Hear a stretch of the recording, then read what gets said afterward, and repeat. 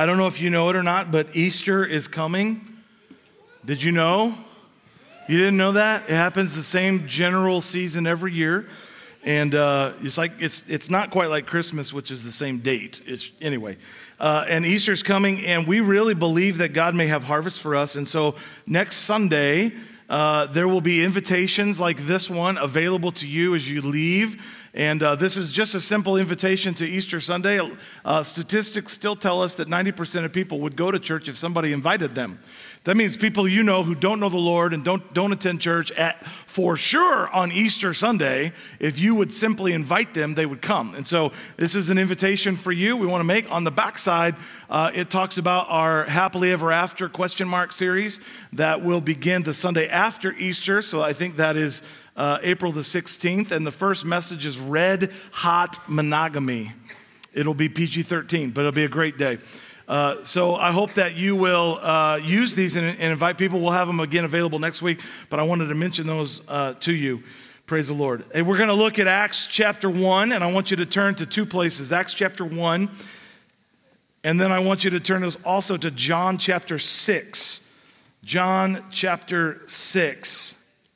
Do you know who the most followed person on Instagram is? Ronaldo. Who said that? Well done, young man. He's very proud of himself. Cristiano Ronaldo has 562 million followers on Instagram. Does anybody know, not you, but who this guy is? He plays the worst sport in the history of sport. No, I'm just kidding. I'm sorry, I misspoke. That's NASCAR. Wait a minute. I'm just digging a hole. Selena Gomez. How many of you know who Selena Gomez is? She's an actress, a singer, a Disney star, child star. She's number 2 with 400 million followers. I mean, you realize that's like 10%, a little less than 10% of the entire world follows this lady, follows a soccer player. You have to get down to number 14 before you find anybody useful.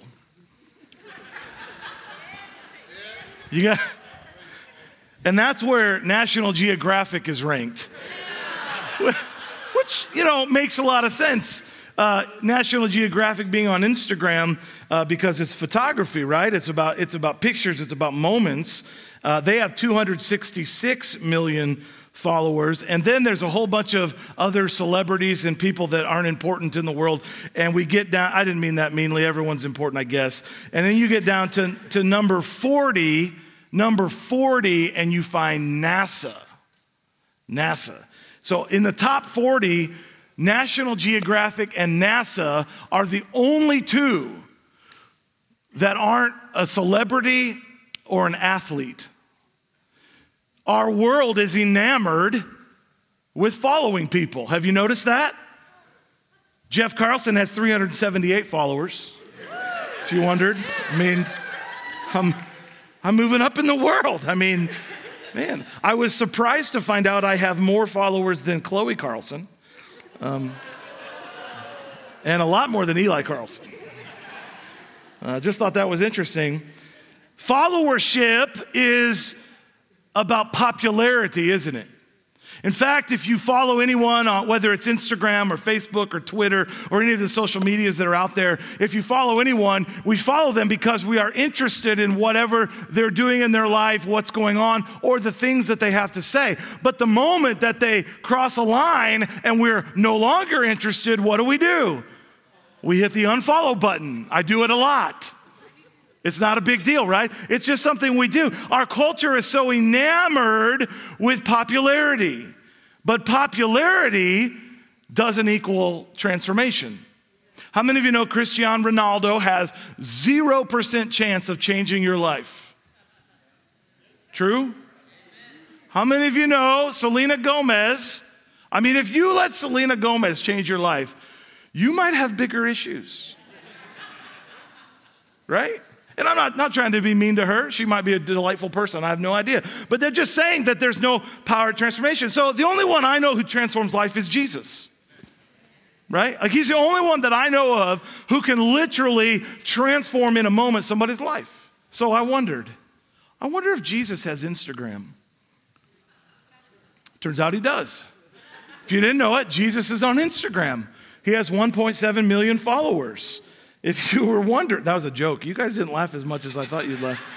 I thought you guys would laugh at that. He really is on Instagram. I don't know I don't know that it's actually him. It's probably like an imposter. He doesn't have a blue check mark by his name or anything like that. So it's probably an imposter. But it got me thinking, why did people follow Jesus? I can think of instances in the Bible where lots of people were like, man, you say incredible things. You say things nobody else saying. Jesus said cool stuff that nobody else was saying. The miracles that he did inspired and captivated people's lives. I mean, how many of you are grateful he messed with the religious people?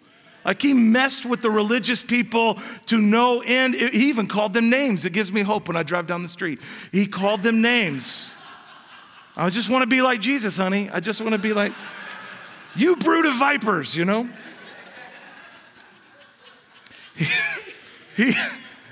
Man, I am on today. He spoke truth about nonsensical spiritual laws or religious laws, right? He's like, what do you mean we can't heal on the Sabbath? What's wrong with you people? This is God's day. If God wants to heal, he can heal. Right? He messed with them in that way. He was countercultural, this isn't a word, I made it up, counter-religical. I think that might be a word. Unlike anything to ever come before, and many followed him until they didn't. Many followed him until they didn't. Until he said something difficult. Until he got into things that were a little bit challenging, or when he pinpointed issues in individuals' lives that didn't line up with the ways of God. So what it turned out to be is many of the people who followed Jesus weren't disciples, they were actually just fans. John 6 is one such example. The whole chapter is kind of an interesting chapter, and for a long time, the church wasn't even sure whether they should include it in the scripture, whether it should be part of the Bible. John chapter 6, Jesus is teaching the group, and he gets to this point where he talks about eating his flesh and drinking his blood, and he says, like, basically the way they interpreted it was, if you're not a cannibal, you can't be a Christian, you can't be a person of God. Now we know that's not what the Lord. Aren't you glad that's not what Jesus was saying? Praise the Lord. But the Bible tells us that many of those that were following him came to him after that, and verse 66, and I found it interesting that it's John 6:66. That just was interesting to me. He says, at this point, many of his disciples turned away and deserted him. And what did they say? Oh, this is a hard teaching. I'll follow you, Jesus, and I'm good following you until you say something that I don't understand, or that's a little too challenging for me to grab, or it's a little too hard for me to live, or you poke something specific in my life, and then I think maybe I'll push the unfollow button. Jesus wasn't so interested in followers or popularity. He is interested in true disciples. So it comes to us. Are you Instagram interested in Jesus? Is he popular to you? Maybe right now, because of our, we got all this craziness in the world, but we've also got a desire for spirituality. And so maybe right now he's the cool kid and you want to run in his circle. What happens, though, when Jesus asks the hard questions of you, or demands a level of faith that stretches your life, or stretches your ideas of God, or stretches your understanding of what his call on your life is? Or maybe he points out something in your lifestyle choices, or something in the decisions that you're making, or something in your habits, or something in your day-to-day activity, or fill in the blank that maybe doesn't quite jive with the word of God, but you don't want to surrender it. Are you quick to click the unfollow button? We come to Acts chapter 1. Got real quiet in here, didn't it? In Acts chapter 1, we've got the ascension of Jesus, which we talked about last week, but we get to this section, and it's really kind of known as the section that where they cast lots and replace Judas. And, I'm looking at it on a couple of weeks ago going, how is this going to be a sermon? Like, I don't know how to get a sermon out of then they cast lots, and Judas was replaced by Matthias, who we never hear from again. Like, how do we make that a sermon, right? But as I dug into it and I began to really see what is the Lord trying to speak to us today through this, it's in the Bible for a reason. And Paul said to Timothy, all scripture is God-breathed. Okay, that means God put these verses 12 to 26 in Acts chapter 1 for a reason, right? So I'm gonna try to pull it out because I think that the Lord has something to say to us today, and it's about true disciples. It's about being a true disciple, not a follower of Jesus, not a fan of Jesus, not someone who will hold on and Instagram follow him until he says something or does something or asks for something that you're uncomfortable with, but a true disciple of Jesus. What does that person look like? I think we see it here in Acts chapter 1, and I've got 4 marks of a true disciple. I'm sorry I don't have notes for you today. I told you I struggled with this. It was hard to pull out. But 4 marks for a true disciple. The first one's this: true disciples strive for simple obedience. True disciples strive for simple obedience. Now, let me take you to verse 10 or 11. I don't remember which one, where Jesus is getting ready to ascend. And what does he tell the disciples to do? Wait. Go to Jerusalem, get yourself in a room, and wait. I guarantee you, Peter looked at John and said, that's it? Like, I thought we were going to go do the kingdom thing now. I thought we were going to go and overthrow Rome. I thought we were going to go and do X, Y, and Z. I thought God was going to ask me to do something that is astronomical and that is amazing and that's going to change the world. That's what Peter heard in his youth group growing up. Peter, you're going to change the world. What I've learned about the Lord is this. Look at it in verse 12. Then the apostles returned to Jerusalem from the Mount of Olives, a distance of a half a mile. He didn't even ask them to walk very far. When they arrived, they went to the upstairs room of the house where they were staying. Like, that's not complicated, right? Why do we tend to think the commands of God have to be very, very complicated? Why are we not satisfied with doing the simple things that God has asked us to do to be a disciple of Jesus? Why do we think that if it's simple, it must not have been God? Because God's plan, because he's so big and so amazing, must be incredibly complicated. I thought the simple things God instructs us to do. And this is not I've only got 4 things. It's certainly not, or 3 things. It's certainly not exhaustive. There's many, many more things that God has asked us to do, but they're simple things. I thought of 3 that we've been talking about. Private devotions. Oh, have a relationship with Jesus. Hey, you think you could find 15 minutes a day to maybe spend with me? I mean, I'm just wondering if you could do that. Like, that's the thing that the Lord wants from us, and it's simple, isn't it? Yes, Pastor Jeff, it's very simple to, that's simple. I mean, it's not complicated. It's not complicated to sit down and read the Bible and, put on a worship song and worship the Lord all by, like, that's not a simple thing or not a complicated thing to do. It's a simple thing. I thought of another one, be part of Christ's body. Too many Christians right now have distanced themselves from Christ's body in disobedience to the word of the Lord to not give up meeting together as some are in the habit of doing. Not a complicated thing. It's pretty simple. The Lord's not asking for your left kidney. He's asking you to be part of the body of Christ. He's asking you to spend time in devotion.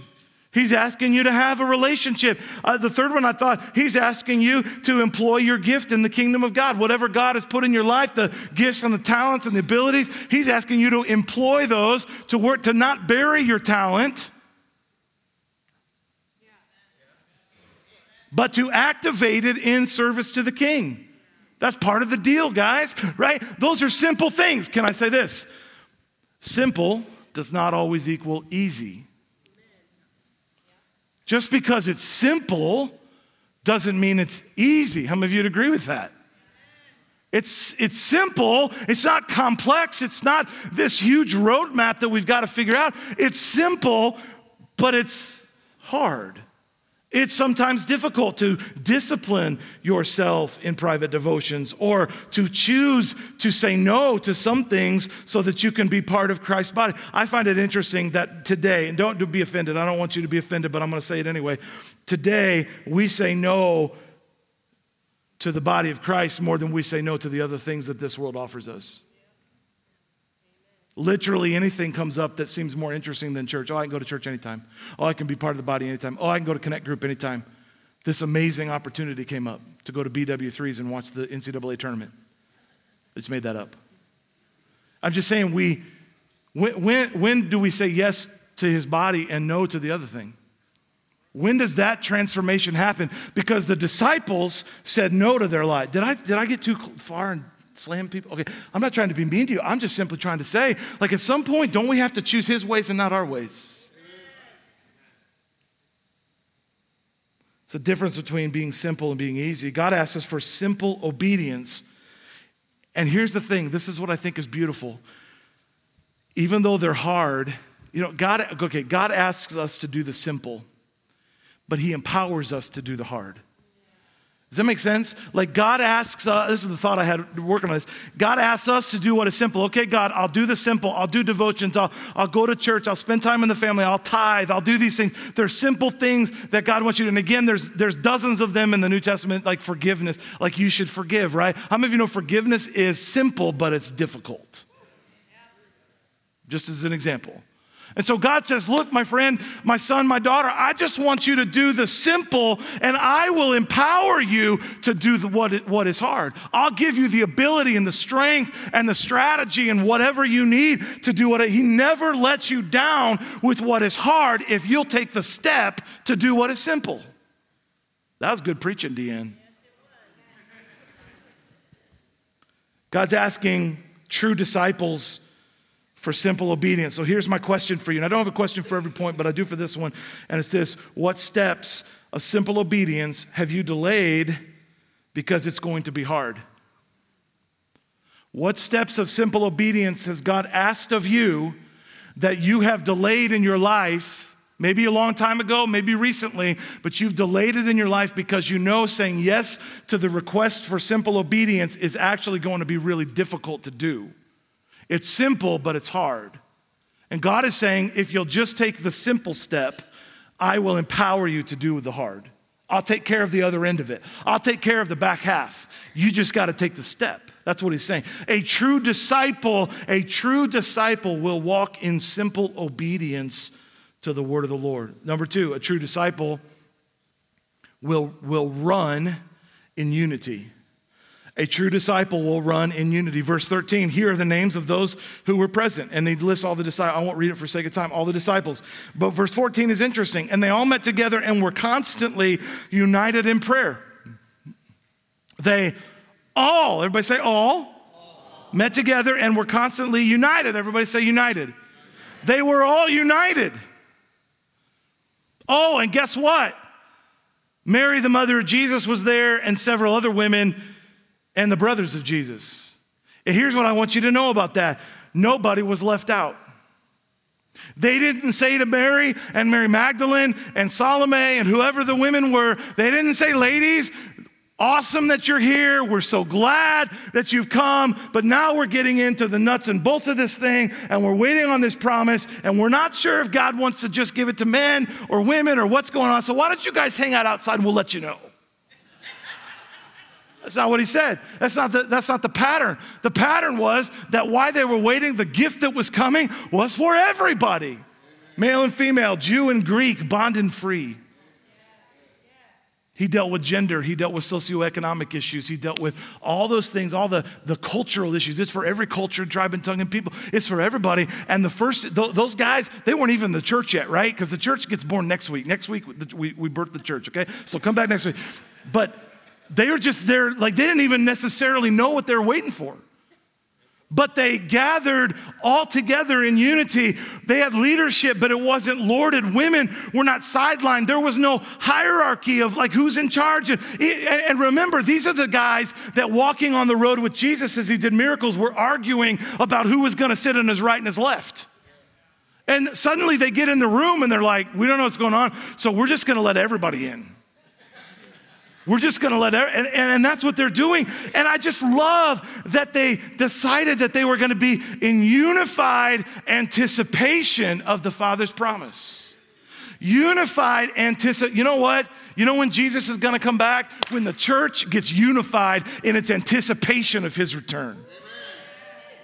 That's when Jesus is going to come. That's when revival's going to break out. It ain't going to come just because we're like, oh God, once in a while, we'd really like to have a move of God. He's going to come when we decide to be in unified expectation.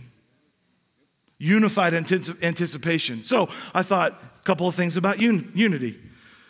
Unity is chosen. Many scholars have said when Jesus in John 17 prayed for unity, it was the one prayer that nobody that is divine could answer. It's the only prayer that's only answered by his followers. He said, make them one, Lord, make them one, Father, as we are one. But it's not a prayer that the Father can answer. It's a prayer we answer because unity is a choice. Unity is a decision. What destroys the choice of unity? It's killed by selfishness.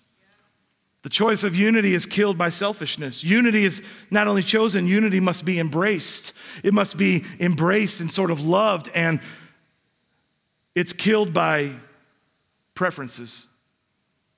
It's killed by people who want to hijack the word and the work of God for their own gain. I want to remind you of people called like the 7 sons of Sceva, or the ones that followed Paul and said, well, this power that you have, I want this power.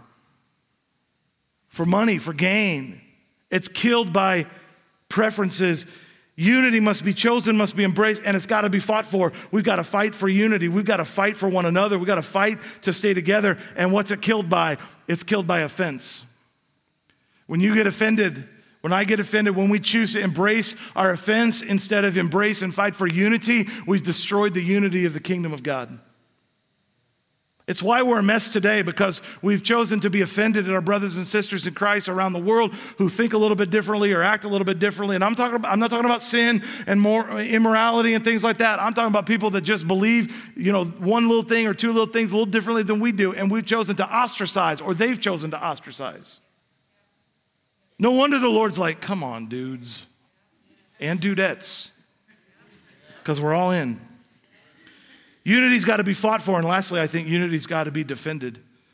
Unity has to be defended. We have to take up ourselves and our cross, and we've got to take up our spiritual armor and our spiritual weapons, and we've got to defend unity. And that defense is killed by competing visions. By competing visions. What are we after? I can tell you, we're not after Jeff Carlson's vision around here. We're after what God wants. We're after his kingdom. We're after what the kingdom of God wants to do here. Whatever that may look like, whatever it may look like, that's what we want. We want his kingdom. So we can't afford for you to have a different kingdom you're trying to build. I can't afford for any of our pastors or any of our key leaders or me, myself, and I to have any kind of a competing vision other than thy kingdom come, thy will be done. Amen? So how do we keep that? Well, we defend unity. We defend unity.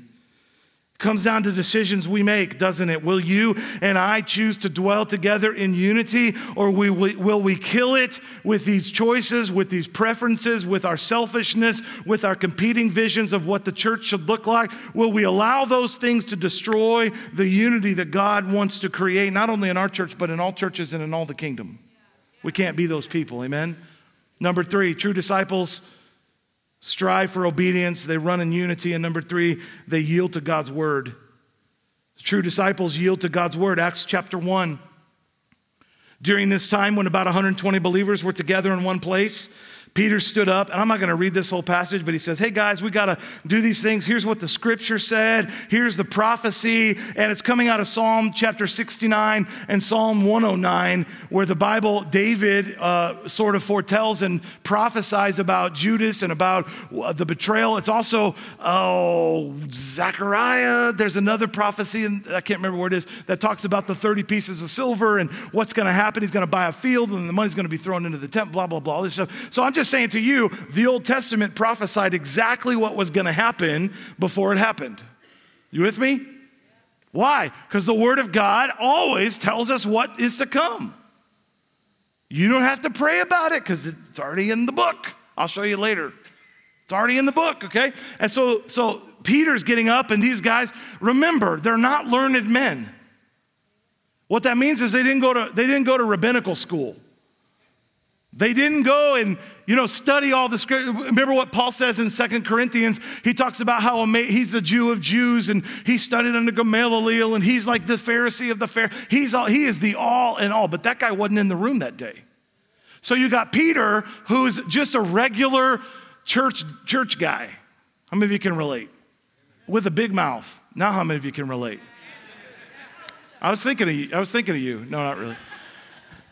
And Peter gets up, he sort of takes the bull by the horns, and he's like, guys, the Word of God has prophesied here that this is going to happen, and here's what we need to do about it, so let's go. And so they begin the process of replacing Judas. So just quickly, what's the significance of replacing Judas? Like, why mess with it right now? And so a lot of scholars will say that Matthias was never meant to be the 12th apostle or the replacement for Judas, but the apostle Paul was.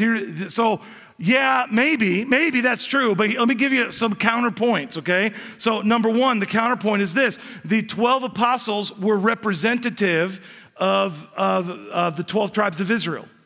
In the kingdom that's coming, the apostles will be the 12, cornerstones, if you will, of the New Jerusalem, right?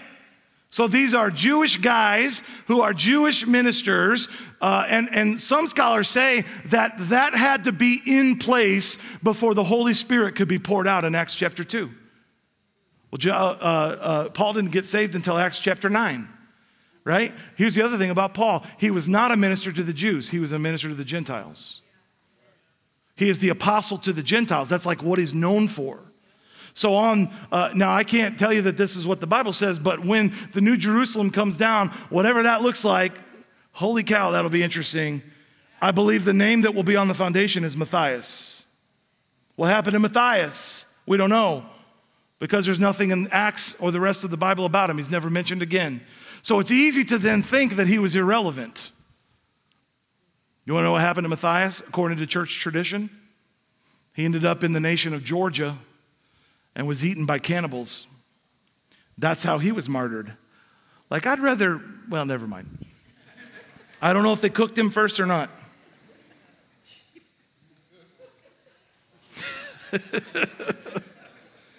Here's what's clear in this passage, though. Peter and the other apostles knew and trusted the written Word of God. Here's what I think about the Word of God today. It's much like Jesus. The Word of God is a lot like Instagram. We follow it, we read it, but we kind of throw out the things we don't like. We kind of set aside the things that are hard. We kind of don't want to deal with some of the things that he said. You're like, man, I know the Word of God. Well, I know about the Word of God. Well, I've read it a few times. I heard it on Sunday morning. It's on the screen and stuff. And, I know John 3:16. And the scary thing for me is this. There's so many, and you just got to go on social media to find out. There's so many believers that do not know the Word of God. We do not know the Word of God as it is. I'm not talking about like the rainbow Word of God, like a fresh revelation from God. I'm not talking about that. In fact, those might be 6-1, or a dime a dozen. That's the one I'm looking for. A dime a dozen right now. Because we'd rather have a rhema Word of God than dig into the Word of God that's already been written and revealed. It's almost like the Rhema word, and what I mean by that is like a prophetic word or a moment where somebody shares, which should always be backed up biblically, don't get me wrong, but it's almost like we crave that more than digging into like, I got to read Leviticus again. You know what I'm saying? Here's what the Bible says about the Word of God, Hebrews chapter 4. For the Word of God, and it's not talking about the Rhema word of God because the word is not capitalized. If it was capitalized, it'd be talking about Jesus. John 1:1, Jesus is the Word. The Word, in the beginning was the Word, and the Word became flesh, right? Are you with me? So it's not talking about that. It's talking about the Bible, the written Word of God. For the Word of God is alive and powerful. Even Deuteronomy. It is sharper than the sharpest two-edged sword, cutting between soul and spirit and joints and marrow. It exposes our inmost thoughts and desires. And maybe right there is the rub. It exposes our inmost thoughts and desires. And then the author says this, nothing in all creation is hidden from God. Everything is uncovered and exposed or laid bare before the eyes of whom we will give account, to whom we will give account. So like just because we don't engage the Word of God and let it divide soul and spirit, joints and marrow, judging our innermost thoughts doesn't mean God doesn't see them anyway.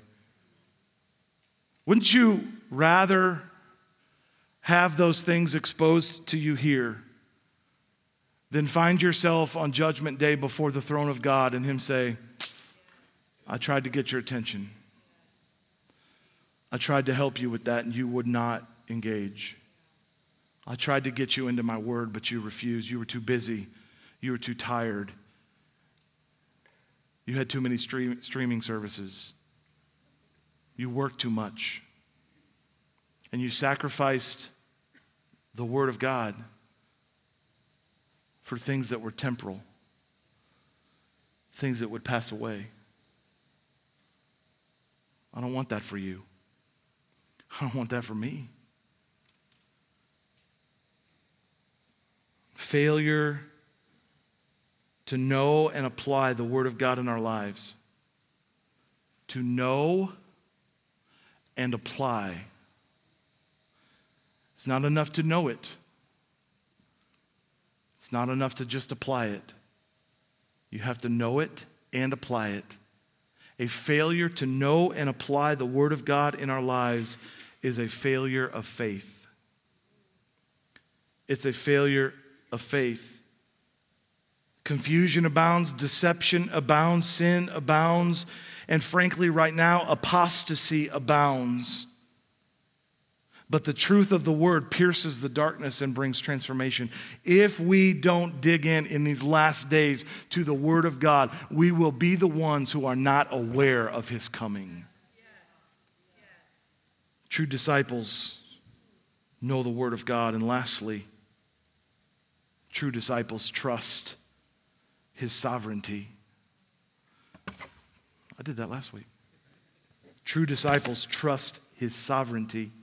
Verse 21 picks up, so now we must choose a replacement for Judas from among the men who are with us the entire time. They give the criteria, the entire time, traveling with Jesus from the time He was baptized by John till the day He was taken up. Whoever is chosen will join us as witnesses of Jesus' resurrection. So they nominated two men, Joseph called Barsabbas, also known as Justus, and Matthias. And they all prayed, "Oh Lord, you know every heart, so show us which one you've chosen." Not which one we think is good. Which one you've picked as an apostle to replace Judas in the ministry, for he has deserted us and gone where he belongs. And they cast lots, and Matthias was selected. A true disciple trusts, rests in, believes in the sovereignty of God. Why did they cast lots? Two reasons. One, they cast lots because that's like throwing dice or throwing rocks or whatever, or drawing a paper out of a hat. That's how we do it, right? So however you want to do it, they did it for two reasons. One, it was accepted practice in the first century. It was the way that, especially in synagogues and Jewish tradition, things like this were decided. They were not Democrats. I don't mean Democrats like Republicans are Democrats. They weren't democratic. Maybe that's a better way to say it. They did not believe that everybody has a voice, right? They weren't that way. We are a theocracy, and the only voice that counts is His voice. right? That's how they saw it. And so they said to the Lord, you already picked who you want, so just tell us who you want. And the way we're going to discern that, we're going to throw the rocks or whatever it is and cast the lot so that we know. So a lot has been made about that. And what I really want you to see is just simply this. They had full trust that God had already made the decision. They just needed to get out of the way. A disciple that's comfortable with the sovereignty of God knows that God is working all things together for their good, that God loves them, and no matter what comes, they can trust the Lord to bring about the outcome that He's already predestined and set. You with me?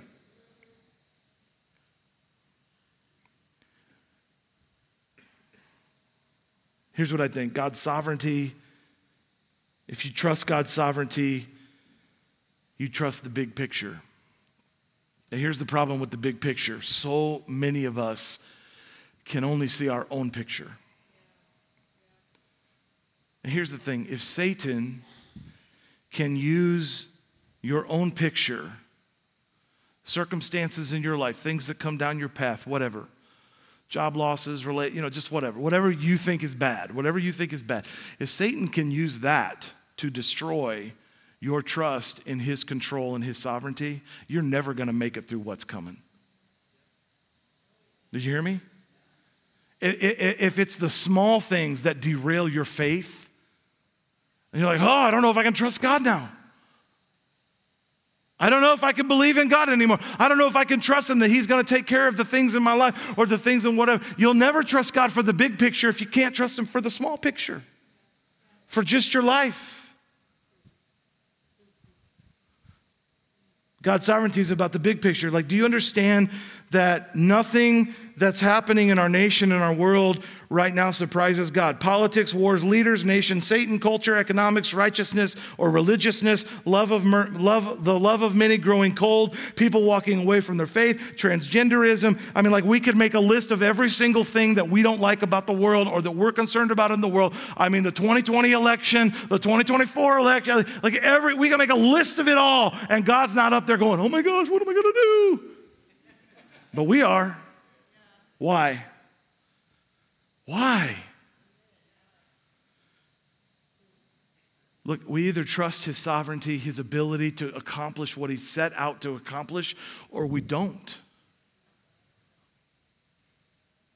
Individual things in our lives, the enemy tries to use to disconnect us from God and our trust in His sovereignty, but God uses those things to connect us to a dependence upon Him, a trust in Him, a trust in His power and His sovereignty. Are you with me? Everybody with me? Like I said, you don't have to like what I'm saying, but we're going to stay in unity. If you read the end of the book, some really difficult things are going to happen. And a lot of it is going to take place before the church is caught away. I don't know how much you can decide, pre-tribber, mid-tribber, post-tribber, whatever. You can decide, I don't really care. I'm just going to be ready for when it happens. But you know what? The only way I'm going to be ready is if I trust His sovereignty, because I'm going to see some things that are going to be challenging. Here's what Jesus said, Matthew 24. Don't let anyone mislead you, for many will come in my name claiming I am Messiah, and they will deceive many. And you'll hear of wars and threats of wars, but don't panic. Yes, these things must take place, but the end won't follow immediately. Nation will go to war against nation and kingdom against kingdom. There'll be famines and earthquakes in many parts of the world, but all this is only the first of the birth pangs. So I just want you to know, if you see a correlation between where our world is today and what I just read, this is just the beginning. Then you'll be arrested. I just want you to notice how it shifts. How it shifts from worldwide things, world events, out of our control to us. You will be arrested, persecuted, and maybe even killed. Can I just say, if you're an Instagram follower of Jesus, you're never going to die for Him. You're never going to give your life. None of you would die for Ronaldo. I mean, even National Geographic. We just wouldn't. He says, you're going to be persecuted and even killed. You'll be hated all over the world because you are my followers. And I just want you to know, we're about to see verse 9 start. It's already happening in other parts of the world, but it's coming to the Western culture. Many, look, here's the result. Here's the result, verse 10. Many will turn away from me and betray and hate one another. So not only will they turn away from God, they'll turn on each other and turn each other in. You don't think you're going to have to be pretty settled about the sovereignty of God when that happens? Maybe it won't be you, it'll be your child.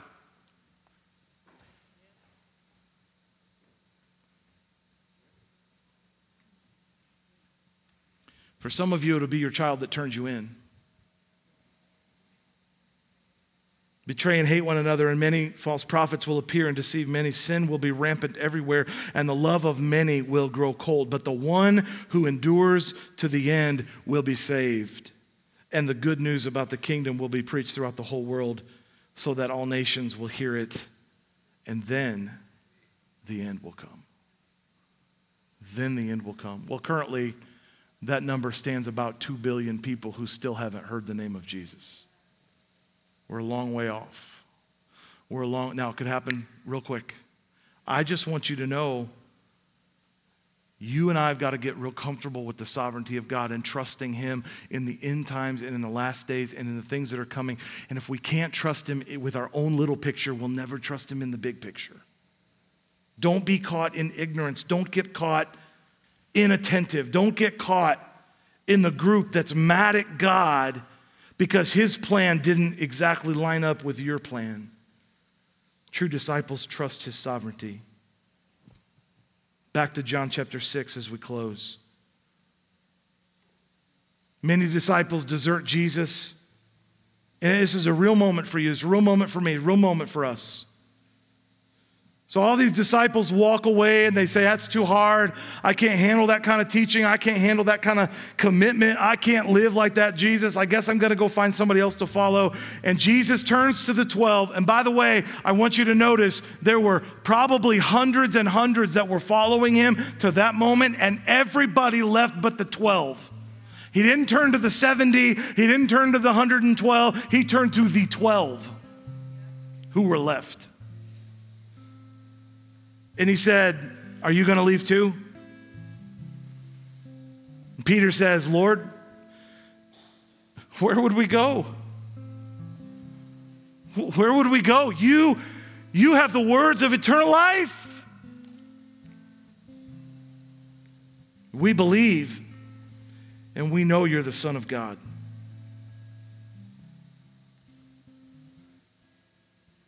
So where would you go? You got better options out there than Jesus? Is there a different way to be saved? Where would you go? But we do go, don't we? We do run to other things and other places and other things and other truths and other ideas, trying to fulfill ourselves and find meaning and peace and even salvation in our life. The world is full of people who are trying to find their inner path, their truth. And that group of people is not exclusive to Christians. There are Christians in the same group trying to find their way.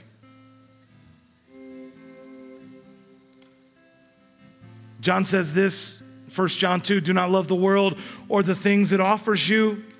For when you love the world, you do not have the love of the Father. For the world offers only a craving for spiritual or physical pleasure, a craving for everything that we see, and pride in our achievements and possessions.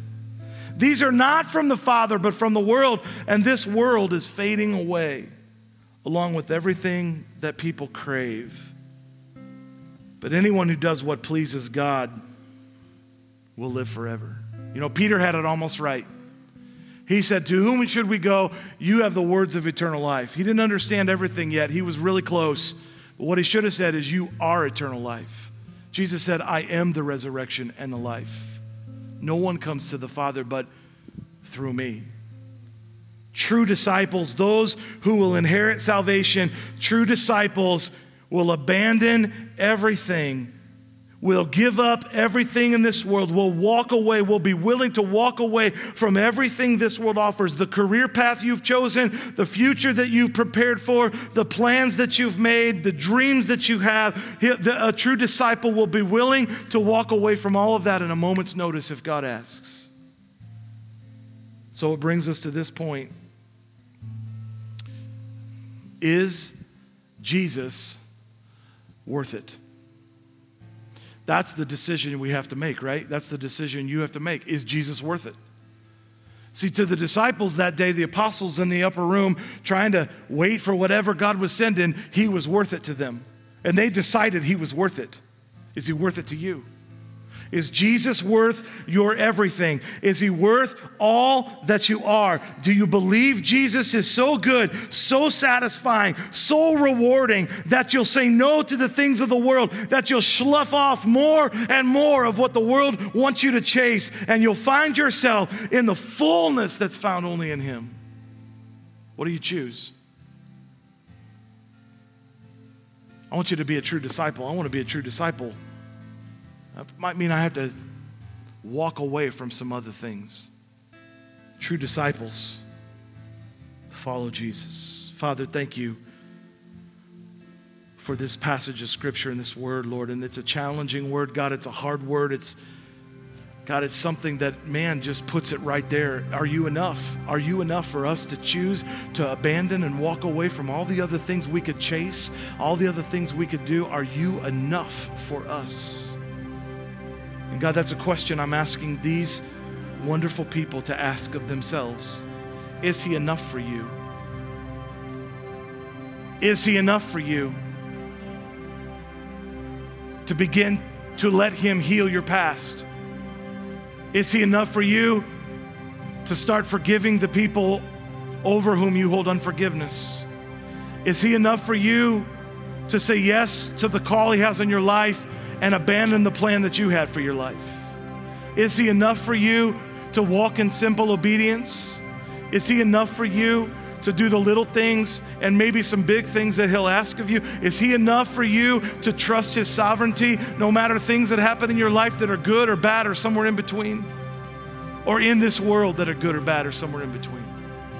Is he enough? I want to ask everybody to stand to your feet, and what I think we're going to do is just simply this. I need you, the Lord needs you to decide today. I don't know why. I don't know what's coming. Like stuff could happen this week. Maybe that's why it's coming. Stuff could happen this week. There's nothing that the world is waiting on for the Lord to begin setting in motion all these things. So I don't know why I feel this so strong. I don't know what's coming. Don't read into that at all, because God has not given me revelation. I just know this. If it comes this week, are you ready? Have you decided? Have you drawn the line in the sand? Or are you going to be thrown off? So here's what we're going to do. I just want to ask you now to bow your head and close your eyes and ask yourself that question. I open these altars right now. If you need to make a place of an altar right now at the front, if you need to do it at your seat, however you want to do it, I just think you and I have got to ask the question, is Jesus going to be enough if we never get the accolade, if we never get promoted, if we never get all the things we've dreamed about, if all we get is suffering, if that's the normal way, is he enough? Is the reward at the end enough for what he's asking of us? Jesus, I pray you would draw everyone into your heart that would come, everyone who needs you, everyone who needs to make decisions, everyone who needs to examine the way that they're living their life, God, to be a true disciple, not a follower, not a fan, but a true disciple. I pray you draw them in Jesus' name. If you need to come, I want you to come right now as our worship team leads.